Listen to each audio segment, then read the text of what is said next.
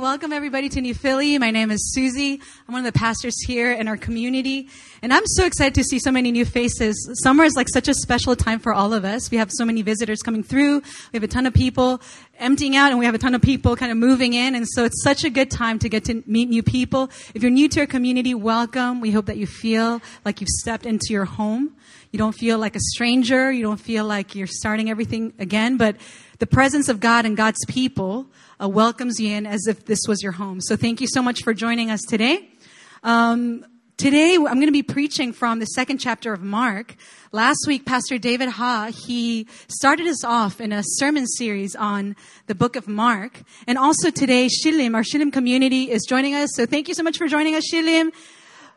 Behave while Pastor Billy is in the States. Don't do anything wild. So thank you for joining us.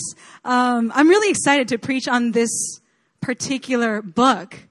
I've been kind of itching to get into the Gospels for a long time. And something that the Gospels does to us as we are simply confronted by the life of Jesus Christ is it begins to confront the ways that we see him, the way that we take certain things for granted, certain misconceptions that we might have had as well. And so it's going to be a really fruitful time of us going through the scripture. It's going to be a little bit quick pace. So if you could be a little bit patient with me today, I'd really appreciate that. So last week, Pastor David, he preached on the beginning of the gospel of Jesus Christ. And this week, we're going to be talking about the invitation that is found in this gospel.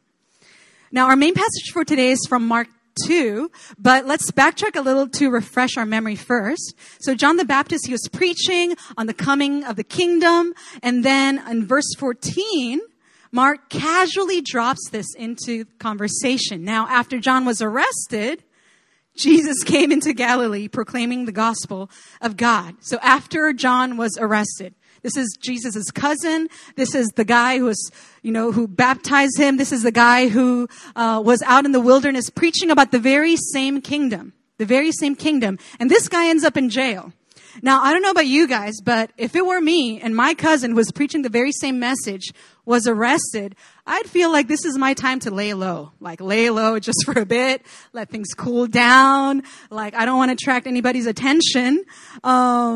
Even though it wasn't exactly because he was preaching this message, he got arrested. But if I saw this happening, that would not be the time where I would think, you know what, this is a perfect time for me to launch my public ministry. That is not what I would think. I would think, okay, I'm going to be, under the grid, like out of the radar, and I'm going to kind of lay low for a bit. But instead of doing that, Jesus Christ chooses this moment in time to launch into his public ministry. We're talking about proclaiming the gospel of God, and Pastor David talked last week about what the gospel means. The gospel is evangelion, or the good news, and he explained that the gospel, this word in particular, is not a Christian word per se.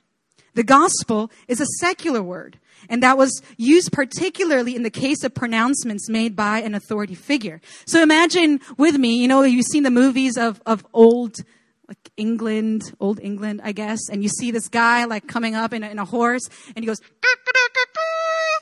hear ye, by the royal highness, blah, blah, blah. So it's the same thing. That is a herald.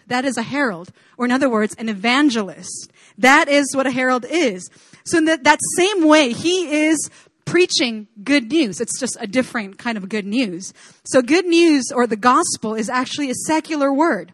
In fact, this is what Tim Keller in his book, Jesus the King, this is what he says. This is an example of the gospel. When Greece was invaded by Persia and the Greeks won the great battles of Marathon and Salmis, they sent heralds or evangelists who proclaimed the good news to the cities. We have fought for you, we have won, and now you're no longer slaves. You are free.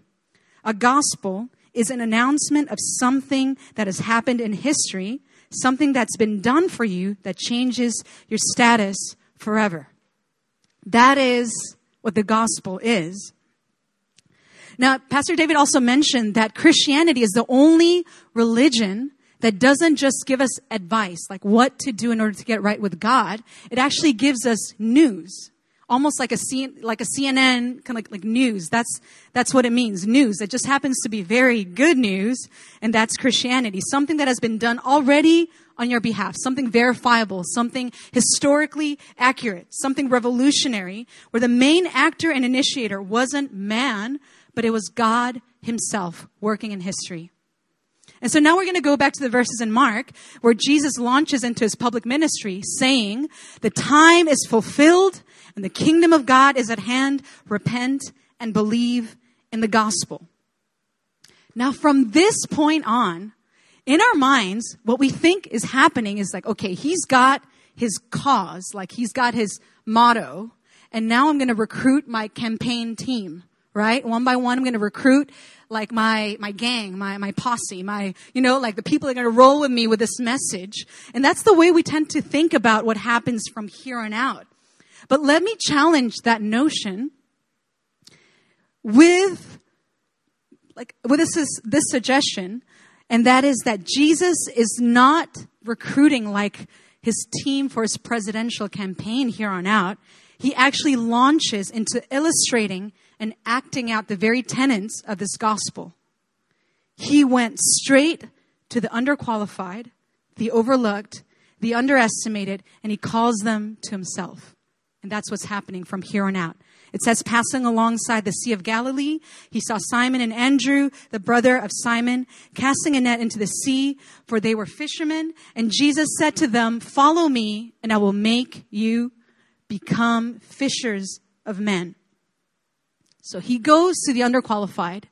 He preaches this message and he gives this invitation. Follow me, and I will make you become fishers of men. Now this is really revolutionary, especially if you were in the Jewish tradition of old. The tradition was that the pupil gets to pick their rabbi. It's like you get to pick who you get to follow. That's why it makes sense when in the Pauline epistles, Paul says, some of you say like, oh, I follow Apollos. Others of you say, oh, I follow Paul. They're basically identifying themselves with a rabbi. They're saying like, I am a disciple of so-and-so. And so that was the tradition. You get to pick your teacher. You get to pick your rabbi. And Jesus Christ, as soon as he launches into his public ministry, he flips the script.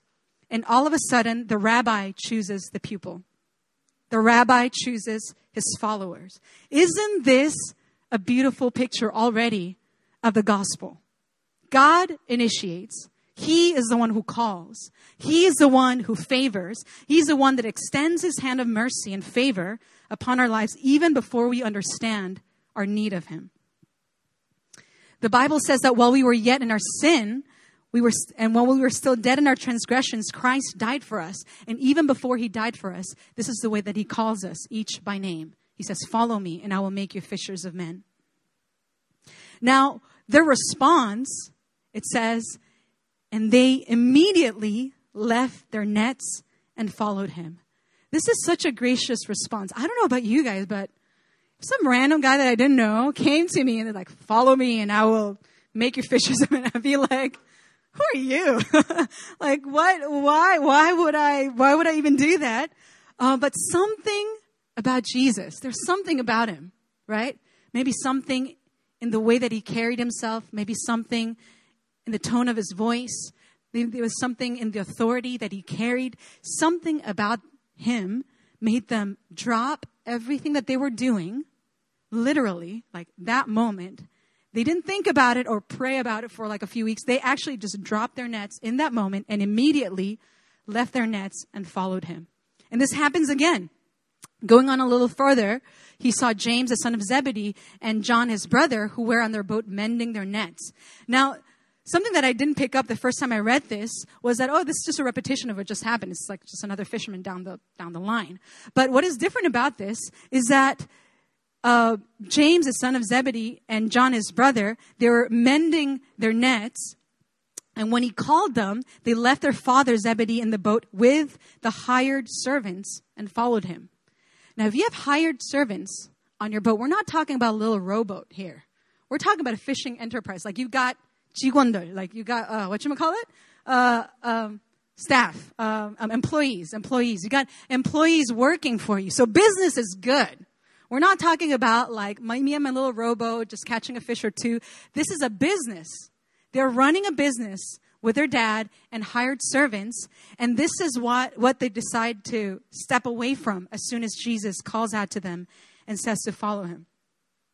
So it means that it has nothing to do with the circumstance that you're leaving.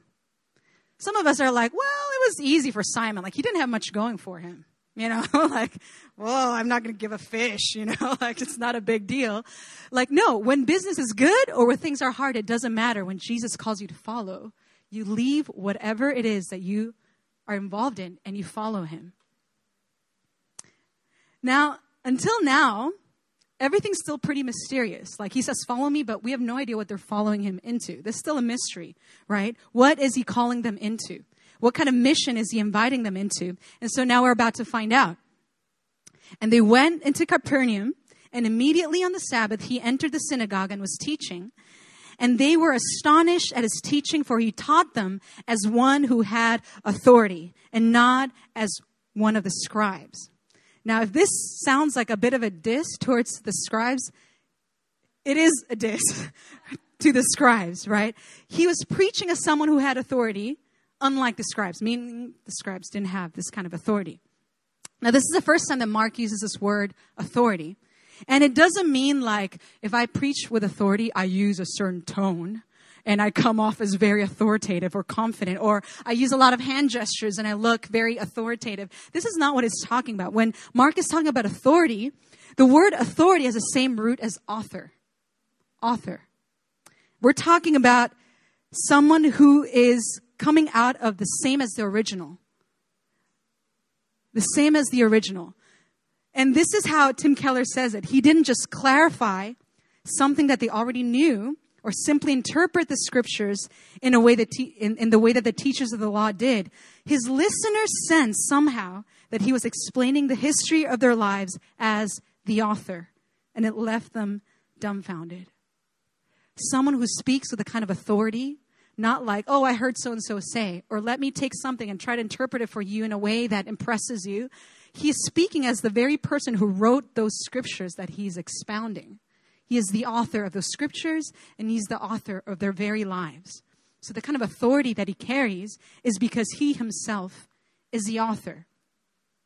And almost as if to prove that point, almost as if to prove that he's not just a suave talker. Like he has like, PowerPoints and like he can impress people with a presentation, almost as if to prove that he was more than just talk.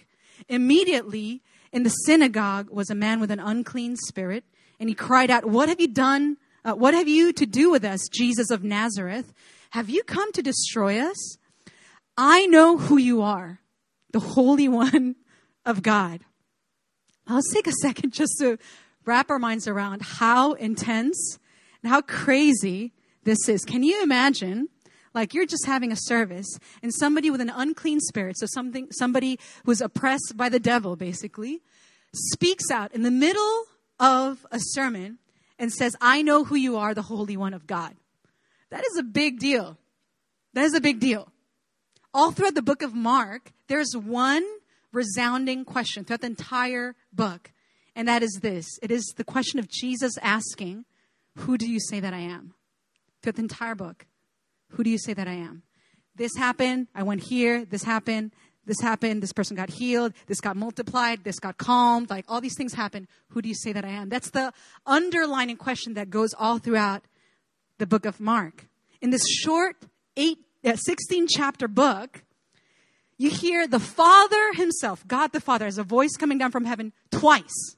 You hear him speak out from the heavens twice, saying, "This is my beloved Son." So you got endorsement from heaven, like a voice from heaven saying, "This is my beloved Son," twice. Once at his baptism and once at the Mount of Transfiguration. Not only that, you hear demons proclaiming his lordship twice as well. They say, "He is the Holy One of God. What have you to do with us?" But throughout this book, the only people that are scratching their heads, like, who is this guy? Are the disciples, actually, all throughout this book. So you get endorsement from heaven. You even get endorsed by demons. Like, you must be pretty legit to get endorsed by demons. But all throughout all the happenings that were, all the things that were happening through the book of Mark, everything is trumpeting his lordship. Even the voice from heaven, even the demons that are coming out from people who are tormented, they're proclaiming his lordship. And all throughout the book, this is the question that God asks us. Who do you say that I am? Am I just a rabbi? Am I just, a really cool person who just draws crowds and heals people? Am I just somebody who says good sayings? Or am I truly the Son of God? Am I truly the King?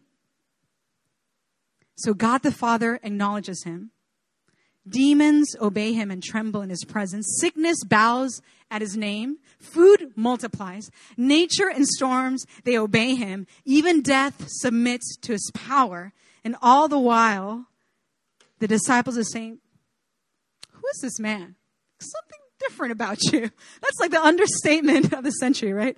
That is what they're going through. They're going through this wrestling of like, who is this guy? Now we're going to jump into chapter 2. This is where Jesus begins to answer this question. Who do you say that I am? And so it says, when he returned to Capernaum after some days, it was reported that he was at home, and many were gathered together so that there was no more room, not even at the door. And as he was preaching the word to them, and they came bringing to him a paralytic carried by 4 men. And when they could not get near him because of the crowd, they removed the roof above him. And when they had made an opening, they let down the bed on which the paralytic lay. Once again, just picture how crazy this is. Can you imagine, like, on a service that is just so jam-packed here, like people are even like sitting on stage, and like people are out the stairwell, and there's no way to get into the elevator, and the whole back and the loft and the baby room, they're all taken up, and it's really, really crowded. Like it's like line number 2 during rush hour. Right? Like you can barely move. You're getting shoved aside by people. In the midst of that, imagine you hear like a drilling sound from the 6th floor. And you're like, what in the world? You see like kind of like dust coming down. We're like, what is happening? And then there's an opening. And then like a paralytic man is like, can you imagine how crazy that is? So this is basically what happened. They tore open the roof in order to get this paralytic man before Jesus. This is the kind of desperation we're seeing. The desperation not only of the man, but also on the man who convinced his friends to do that, right? So the man and his friends. This is someone who will go to great lengths to get healed. He's not just going the conventional way of like, I hope he gets to pray for me if I stand here in line. Like he's like, forget the line. I'm going to drill a hole to the 6th floor and come, like my friends will kind of hopefully safely kind of lower me to where Jesus is. This is someone who will go to great lengths to get healed. And then this is Jesus' response. And when Jesus saw their faith, he said to the paralytic, son, your sins are forgiven. Now, in case you didn't pick it up, this is not what the paralytic probably wanted, right? He was like, that's great, but, like there's something, else that you could do for me. There's something a little bit more urgent, something that caused me to break in through your roof. I'm not here to have you forgive my sins. I actually have, I'm paralyzed. I would kind of really like to walk, if that's okay with you. But Jesus is doing something really profound and really intentional in this moment. Before even addressing the condition of his body, he's addressing the condition of his soul. Jesus is not blind to the fact that he's paralytic. He's not blind to the fact that he really needs physical healing. But in that moment, he chooses to sidestep that need in order to address an even deeper need, and that is the need of his soul. He's saying, your problem is not your suffering. Your problem is not the fact that you can't walk. The problem is not that you can't walk around and just have a normal job and like that that you can go about life without friends having to carry you around in your mat. That's not your problem. Your deeper problem is actually not your suffering, but your sin. And that is what he goes straight for. Now, this should resonate a little bit with us Because there's things in our lives that we want desperately. Like, it doesn't need to be like super like unspiritual, or it can be spiritual. It doesn't really matter. But there's certain things in our lives that we think to ourselves like, man, if only this happened, I think I would be happy. Like, if only my job situation got better, or if only my family thing kind of worked out, or if only my relationship thing worked out. If only, there's always something that we are desiring, something that we cling on to as our ultimate hope, something that seems like it'll fix our lives. If only this could happen, everything would be okay. My life would be perfect. I would be happy. But Jesus, in this story, he shows us that, man, even if he had healed him in that moment and just left it at that, he would be happy probably for a month, maybe 2, 3 tops, you know? And before that, before he even understood, like, he would go back to feeling like his soul is in need of something else. He would go right back to where he was. His condition would be different, but his soul would be in the same place. So Jesus, in his mercy and in his kindness, he doesn't just address what the body needs, what our finances need, what our health needs, what our families need, what my job and my career need. He goes even further than that, and he addresses the need of the soul. Now, what happens as a response is some of the scribes that were sitting there, they question in their hearts. So they're not even saying this out loud. They're just thinking to themselves, why does this man speak like that? He's blaspheming. Who can forgive sins but God alone? He's basically saying, like, who are you to forgive on behalf of God? Like, you're putting yourself in God's place because only God can forgive his sins. And by you saying, I forgive you, you're saying like, oh, so you think you're God. And that's what they're thinking. And immediately Jesus, perceiving in his spirit that they thus questioned within themselves, said to them, why do you question these things in your hearts? Which is easier to say to the paralytic, your sins are forgiven, or to say, rise, take up your bed and walk? But that you may know that the Son of Man has authority on earth to forgive sins, he said to the paralytic, I say to you, rise, pick up your bed, and go home. So he's proving both, that he can say to the body, be healed, that he can say to the soul, you're forgiven. He's saying, I'm Lord over the sickness of your body, and I'm Lord over the sickness of your soul. I have power not only to affect your few brief years here on earth, I have the power to affect your eternal destiny. Now, this word authority came up for a second time. It is a power to influence or command thought, opinion, or behavior. It is a person in command, or it is grounds or warrant, or out of the original stuff like we talked about before. But I want to focus on grounds and warrant. What is he saying here? He's saying, so that you know that the Son of Man has grounds to forgive people of their sins. So that you know that I have warrant to forgive your sins. He says, rise up, pick up your bed, and go home. And then, as a response, the impossible happens. He rose up and immediately picked up his bed and went up before them all, so that they were all amazed and glorified God, saying, we never saw anything like this. We never saw anything like this. We thought that you could heal maybe a few people. We thought that maybe you could do a few things and keep us entertained. But this is something else. This is of a different order. This is someone who can raise the lame, and he can also forgive people's sins.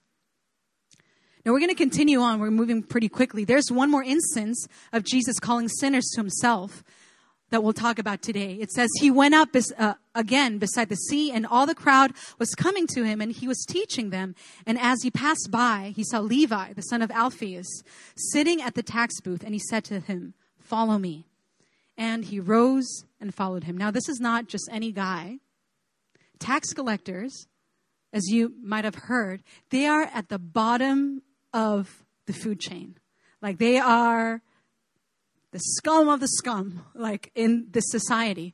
When Romans would kind of take over a society or a civilization, they wouldn't just enforce themselves militarily on a particular society, what they would do is they would hire somebody from the inside to collect taxes on their behalf. So this is already a traitor to his nation. A traitor to his nation. He's working on behalf of people who are oppressing him, people who conquered them. This is a traitor. And not only that, the only way that tax collectors would make money is that they would charge extra for taxes. So if the Roman government would say, like, okay, we just need this much money, go collect it for us from your very own people.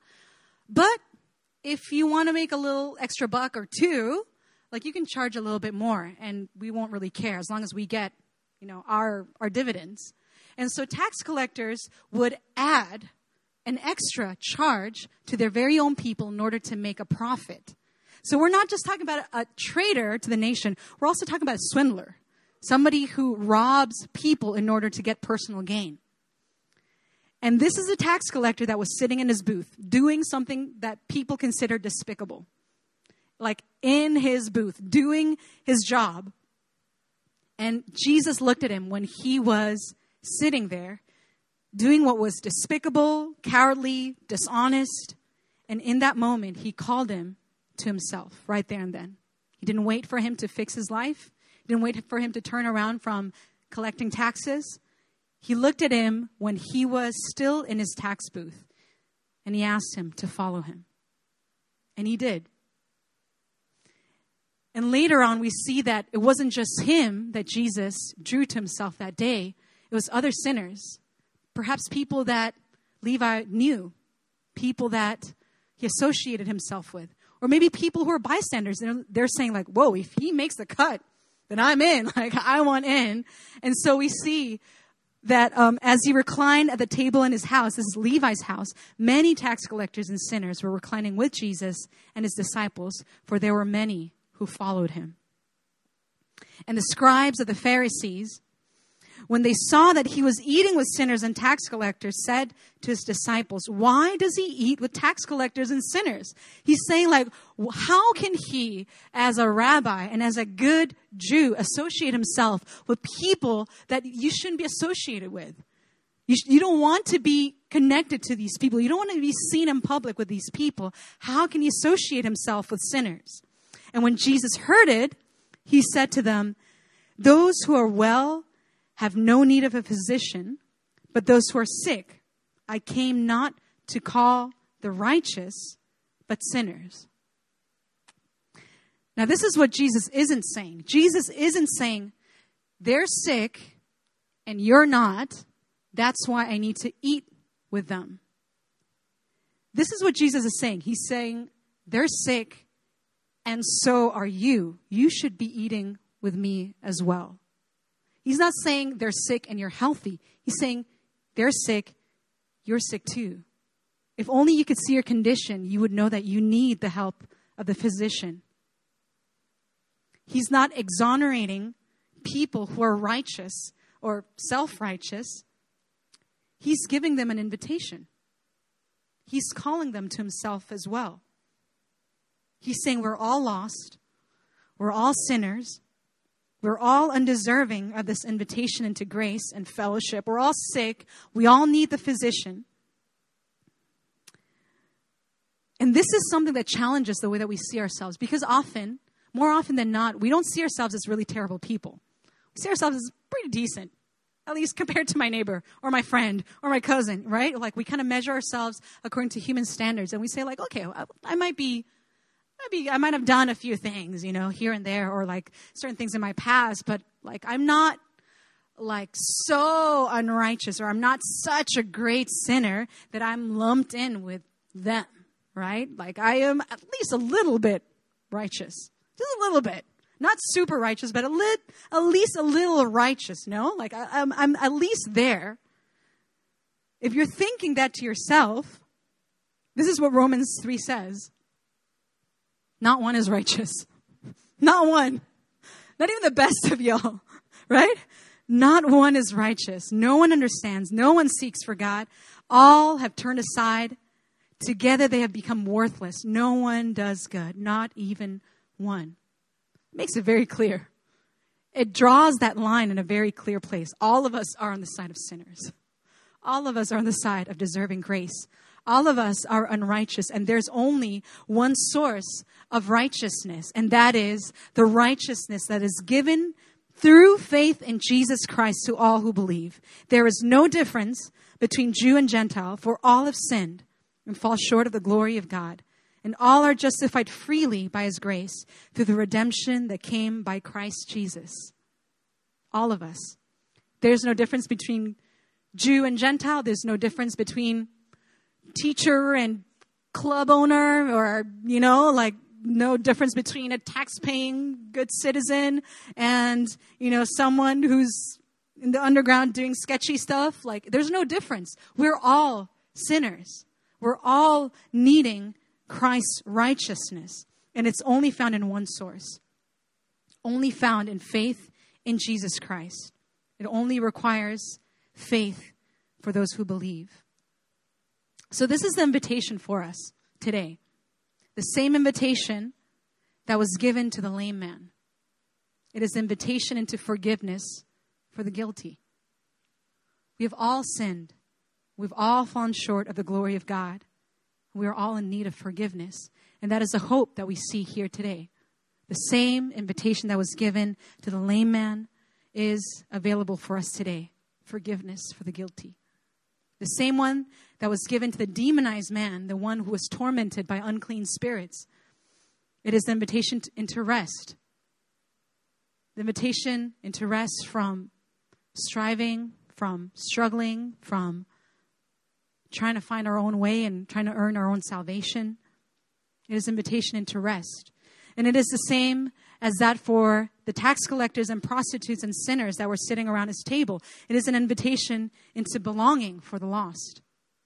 We're invited home. We're invited home to the Father.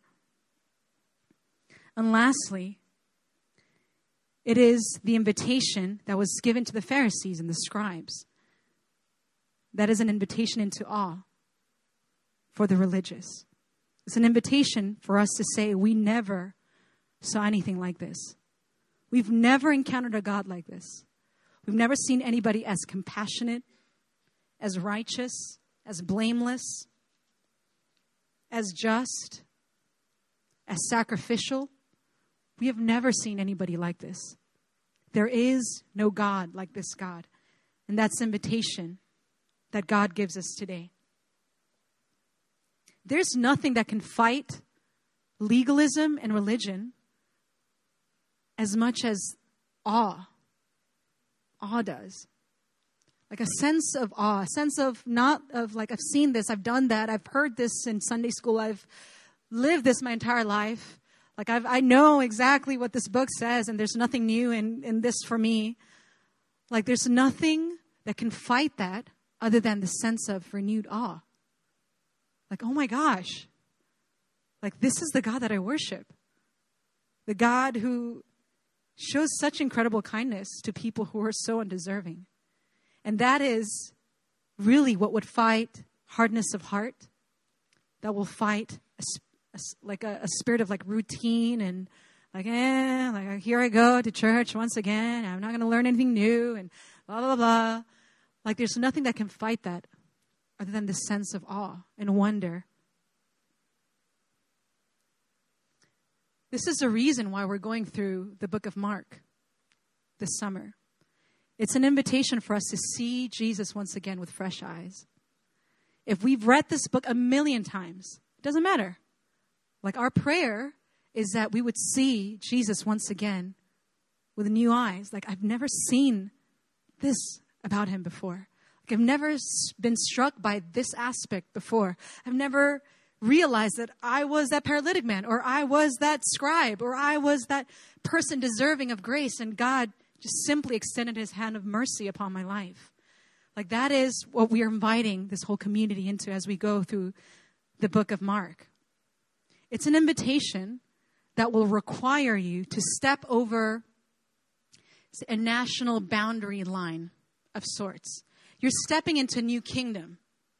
Like from the kingdoms of this world, you're stepping into the kingdom of heaven. And there's a king that rules over this kingdom. And this kingdom looks like the king. It carries his principles, his way of seeing, his ways of feeling, his ways of valuing certain things that maybe we don't value. You're crossing a line. You're stepping into a new kingdom where there is a new ruler over your life. There's a new authority, a new author over your life. And you're no longer called to be defined by your position. You're not defined by your potential or your resume or your career or your accomplishments. You're no longer defined by those things. If there's a king, there's also a kingdom, and his kingdom reflects the character and values of this king. You're weighed differently. You're seen differently. You're treasured differently in this kingdom. Now, this is what I want to end with today. It's very short today. Sometimes when we struggle with faith, we feel like we have to focus on our faith. Like, let me explain it this way. Like, how do I explain it? Like, if we're wrestling with our faith, we feel like, okay, I just need to believe harder. I just try harder. You know, like, I just need to, I just force myself to believe. And my problem is my faith, you know? I just need to focus on my faith. Like, his faith is right here. I'm going to, I don't know, grow this somehow. Or, you're focused on your faith somehow. But let me encourage you with this. Sometimes it's not your faith per se that is a problem. Sometimes it's the lack of understanding of the object of your faith, what your faith relies on, who you have faith in, right? So let me give you an example. Imagine I bring up a chair here, and it's like really rickety and really ghetto, and like you feel like you can barely sit on it or put your weight on it. And I'm like, okay, Jess, what I want you to do right now is like believe really hard, and jump on this chair. And you're like, oh, heck no. That's not anything I want to do, right? It's not gonna last. It's gonna just be crushed under me. It's not gonna hold me. And I'm like, look, Jess, your problem is that you don't believe hard enough. That's your problem. If you believe hard enough, this chair is gonna hold you, and you'll be able to make it. Like that's kind of like what's happening here. But let me give you another kind of example. Imagine I present you with something solid, something that will hold your weight. Something that has been tested, tried, and true. Something that will hold your weight no matter how many times you jump on it, you step on it, you walk away from it. Like, if the object of your faith is solid, you don't require very much faith. Like, I could be like, Jess, you want to jump on this? You're like, yeah. Like, no problem. It's because of the object of our faith, not the faith itself. So as we are focusing on just how solid, just how reliant the person of Jesus Christ is, just how worthy of our praise he is, how much power he has over every situation, how everything in creation bends according to his will. This is the one name that can make demons flee, can make storms cease, it can make people tremble. This is the one name that can do that. The more we understand just how solid, how reliable, how trustworthy the Rock of Ages is, faith is not going to be a problem. So that is my encouragement for us as we're going through this series. It's like, don't worry very much about your faith. Worry about the object of your faith. Fix your eyes on Jesus. There's no way for you to try harder to believe, and that will fix things. The only way to get around that is to simply fix your eyes on Jesus. You fix your eyes on Jesus and you begin to realize how beautiful he is, how kind he is, how compassionate he is, how just and righteous he is, how unchanging he is in all these situations. And your faith will just begin to grow. You'll begin to trust this person. You'll begin to submit and surrender to this God. The more we realize what kind of a person, what kind of a man, what kind of a God he is. And that is our desire as we go deeper into the book of Mark.